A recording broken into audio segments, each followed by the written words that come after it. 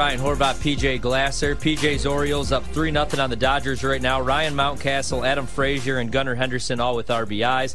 Orioles right now on the live line, minus 550. Live total is 9.5, minus 140 to the under. Giants Reds early on, that game's tied up at 1. The live total is now 7.5 in the fourth inning. Still a pick. The Reds actually slight favorites now, minus 115. Marlins Cardinals scoreless in the second, as well as the Guardians and the Pirates. They're just getting underway, scoreless in the first. The Guardians tonight, minus 130 favorites. My only bet of this slate is the Cubs. They're minus 135 favorites against the Nats. Mackenzie Gore on the bump for Washington. The total in the game, 9.5 at Wrigley. Wind blowing in, minus 115 to the under. It's been a crazy offseason once again in the offseason, in the NBA, I should say, Peach. And to talk about that and more, we welcome on now, friend of the show, Keith Smith. Give him a follow on Twitter, Keith Smith, NBA, contributor over with Spotrac. Keith, how you been, man? I'm doing well. Thanks for having me. Obviously, we're going to get to Summer League. We're going to get to what's going on in Philadelphia, not only with Joel Embiid and James Harden, but everything else. But I actually want to start with the Celtics. Pretty successful offseason, but what's going on with Jaylen Brown right now? He's expected to sign one of the bigger contracts extensions here in NBA history, but no deal done yet. What's going on with Jaylen Brown in Boston right now? What's the current update? Yeah, we don't know for sure. We haven't had any kind of final determination on anything. Everything you hear out of all parties involved is, yeah, things are going good. We're just negotiating. This will get done. There was a report that came out, I believe it was yesterday, that he's headed on a vacation. So that's going to pause things. But I can tell you, this is abnormal. We don't generally see guys when they're Supermax eligible take this long to sign the extension. It's generally done fairly quickly after free agency opens, and it would just kind of go from there. So this is taking longer than expected, and anytime something takes longer than expected, your eyebrow gets raised a little bit. Keith, what about James Harden? Declined his option, obviously. The Clippers are kind of the team that are rumored that are looking into him. Where do you think Harden ends up this season?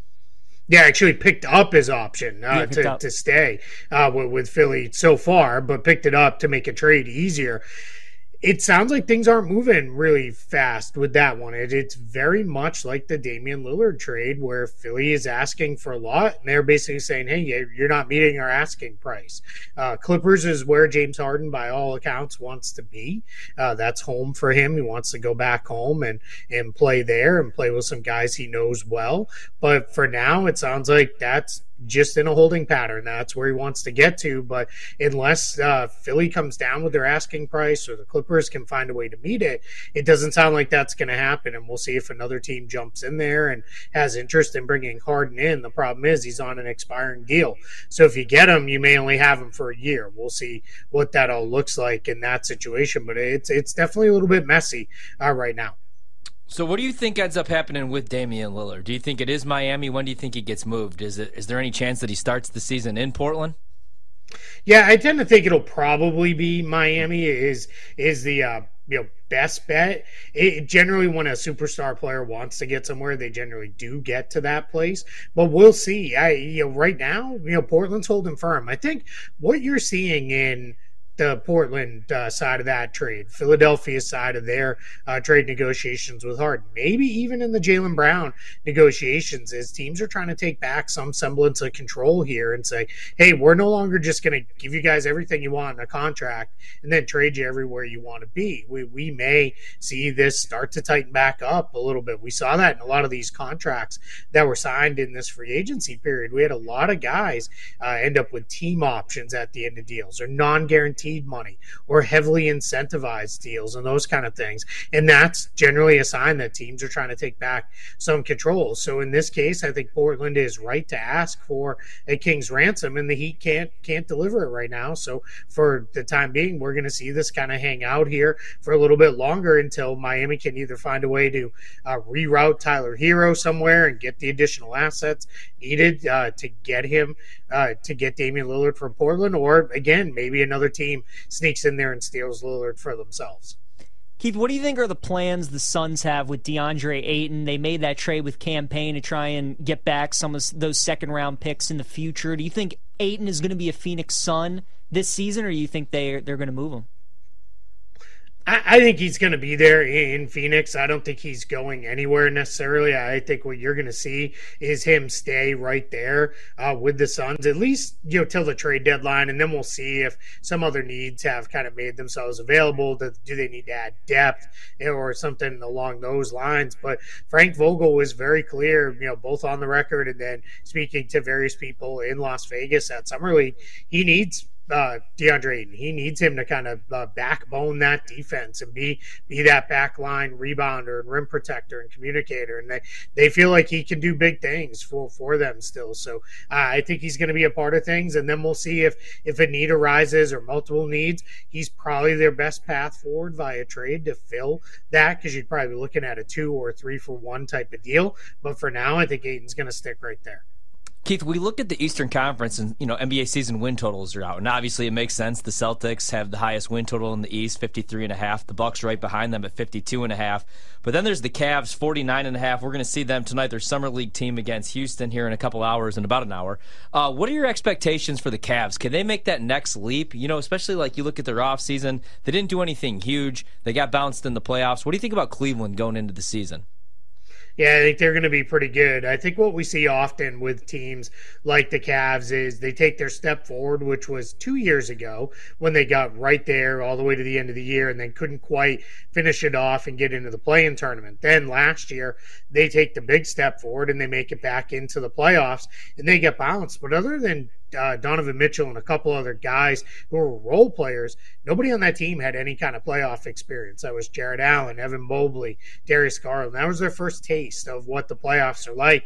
And you rarely see guys win their first time through in a playoff series. So I think what we're going to see now is they're coming back. They added Max Strus, George Niang, a couple really good additions to their bench that I think are going to be really helpful for them. A couple shooters, a couple guys that can get out there, give them some different options to play different kind of styles there around, instead of just always being big with ball handling and create off the dribble creators. They've now got some extra shooters, so I think they've had a really nice offseason, and I do think they have a chance to make some noise. Being a title contender, that's probably a step too far, but contending in the East, I think there's a good chance. Keith, and the team that they're playing tonight, the Houston Rockets, you obviously know Ime Udoka, and they made some big moves this offseason, Dylan Brooks, and they got Fred VanVleet. They got a nice combo of young players and veterans. What do you foresee for Houston this season? Could they possibly be a team that sneaks in and plays in one of those playing games in the NBA this season, or do you think they're still maybe a year away? I think they're probably a year away. I think adding guys like Fred VanVleet and Dylan Brooks and Jeff Green, that's to kind of help lift those kids and teach them, hey, we can't be playing games where we have 25 to 30 turnovers, and we certainly can't be playing those games on a fairly regular basis. We've got to value the ball, we've got to play right, and I think what you're going to see is Fred VanVleet, especially with Jalen Green and Kevin Porter, you're probably going to see him take those guys aside and say, hey, Jabari Smith, Alperen Sengun, those guys are running hard for you, and they haven't seen a quality touch in the last 5 minutes. We got to make sure we're taking care of the bigs and making sure they get a chance to eat too, and really setting things up. So I think this year is about seeing real tangible improvements out of the young kids and starting to play better basketball. If you can be playing meaningful games after the trade deadline, if you're the Rockets, which means you're kind of fighting for maybe a spot in the play-in, that's huge, but I don't think they're quite there yet. I think we're going to see it probably need another year before they're ready to take that leap, but it's now a fun mix of veterans and young players. How would you grade the Lakers offseason? I really like what they've done. Their win total sitting there at 48.5. The Nuggets, 54.5 wins, but they lose two of their best role players. I mean, maybe they're expecting Christian Brown maybe to make that next leap. I like what the Lakers have done. I don't know if it makes them a championship contender, but where would you put them in the West, heading into the season after the moves they've made here? Yeah, I think the Lakers had an outstanding offseason. They re-signed the guys they needed to re-sign. So whether that was, if you consider that, I call them kind of the 3 R's, Reeves, Rui, and Russell. They got those 3 guys all signed to good contracts.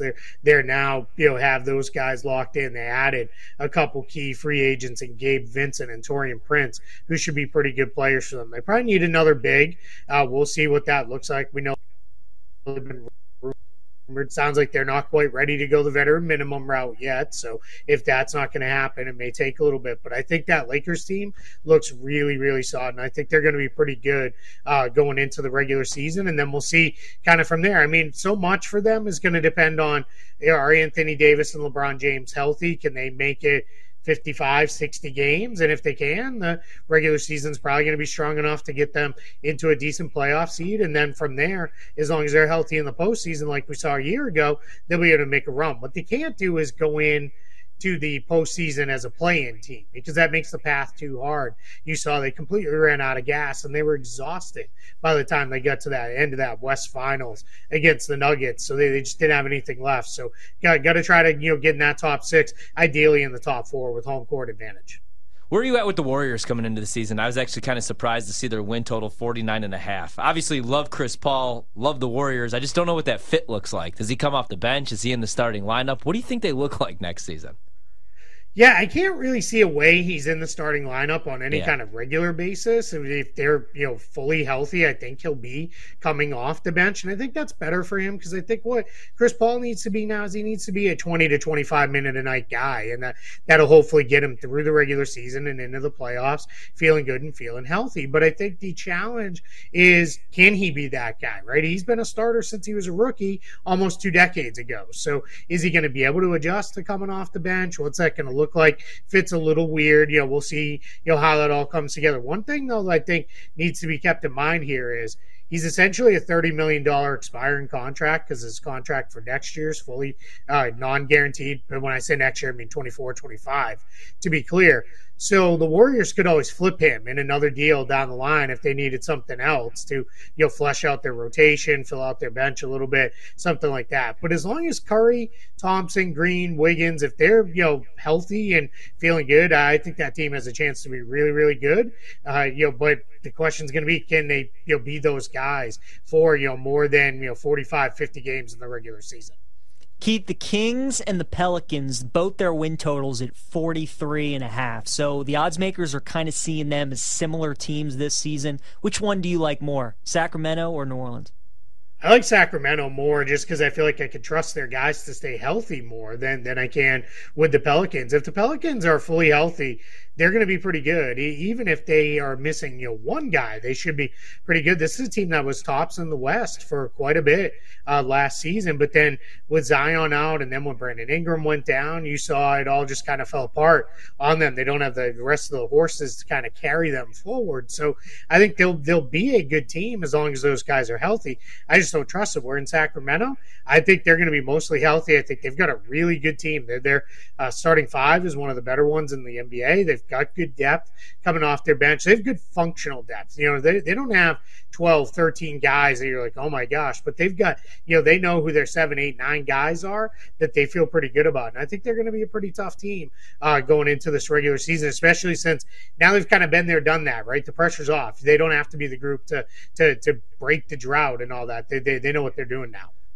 Keith, we got about 60 seconds left. Any chance we see any other big names moved either now, or who are some names maybe to look out for if a team gets off to a slow start? I mean, the Zach LaVine talks have kind of died down a little bit for the Bulls. Anybody else to maybe look out for? Yeah, I mean, we're watching Damian Lillard, James Harden, obviously. Pascal Siakam's name continues to come up on the trade, rumor circuit here. We'll see if there's anything to that. OG Anunoby's another guy. It feels like Toronto's kind of spinning their wheels a little, so everybody's kind of still watching them, but they don't make panic moves there. They're going to hang tight as long as they can. So we'll see. But those are the guys that we're kind of keeping an eye on here as we get into the start of training camp and the like. Keith, thanks so much, man. Thanks for giving us some time. Thanks, Keith. I appreciate it. Thank you for having me. Keith Smith. Give him a follow on Twitter, Keith Smith NBA, contributor over to Spotrac, the front office show as well. Really great friend of show. Man, I want to see some crazy stuff go down. Oh, me too. I want to see Damian Lillard to the Sixers, though. I do too. That'll keep Embiid happy. Good. He's going to Miami, though. Keith said, man, that's the NBA now. Right. If you want to go somewhere, if a star player wants to end up somewhere, he's going to end up somewhere. I'm probably going to end up in a dumpster can somewhere because the Nats, They go into the bottom of the first, and it's already 2-0. Drew Smiley is terrible. So gives up a 2-run shot already, 2-0 Nationals. Cubs are most likely going to be sellers at the deadline. All this after PJ was trying to convince me that they were going to win the World Series. What was it, 150-1? Yep. Is it safe to say he doesn't put a smiley on your face? I hate you. Thank you. I hate you so much. much. That was bad. It's a big day today, though. It's a big day today. We're going to talk some college football, some Big Ten. We're going to talk with our guy, Scott Lynn. We got a lot coming up. Hey, the Tennessee Titans made a big move today. We'll talk about that later on. It's BetMGM tonight. Ryan Horvath, PJ Glasser.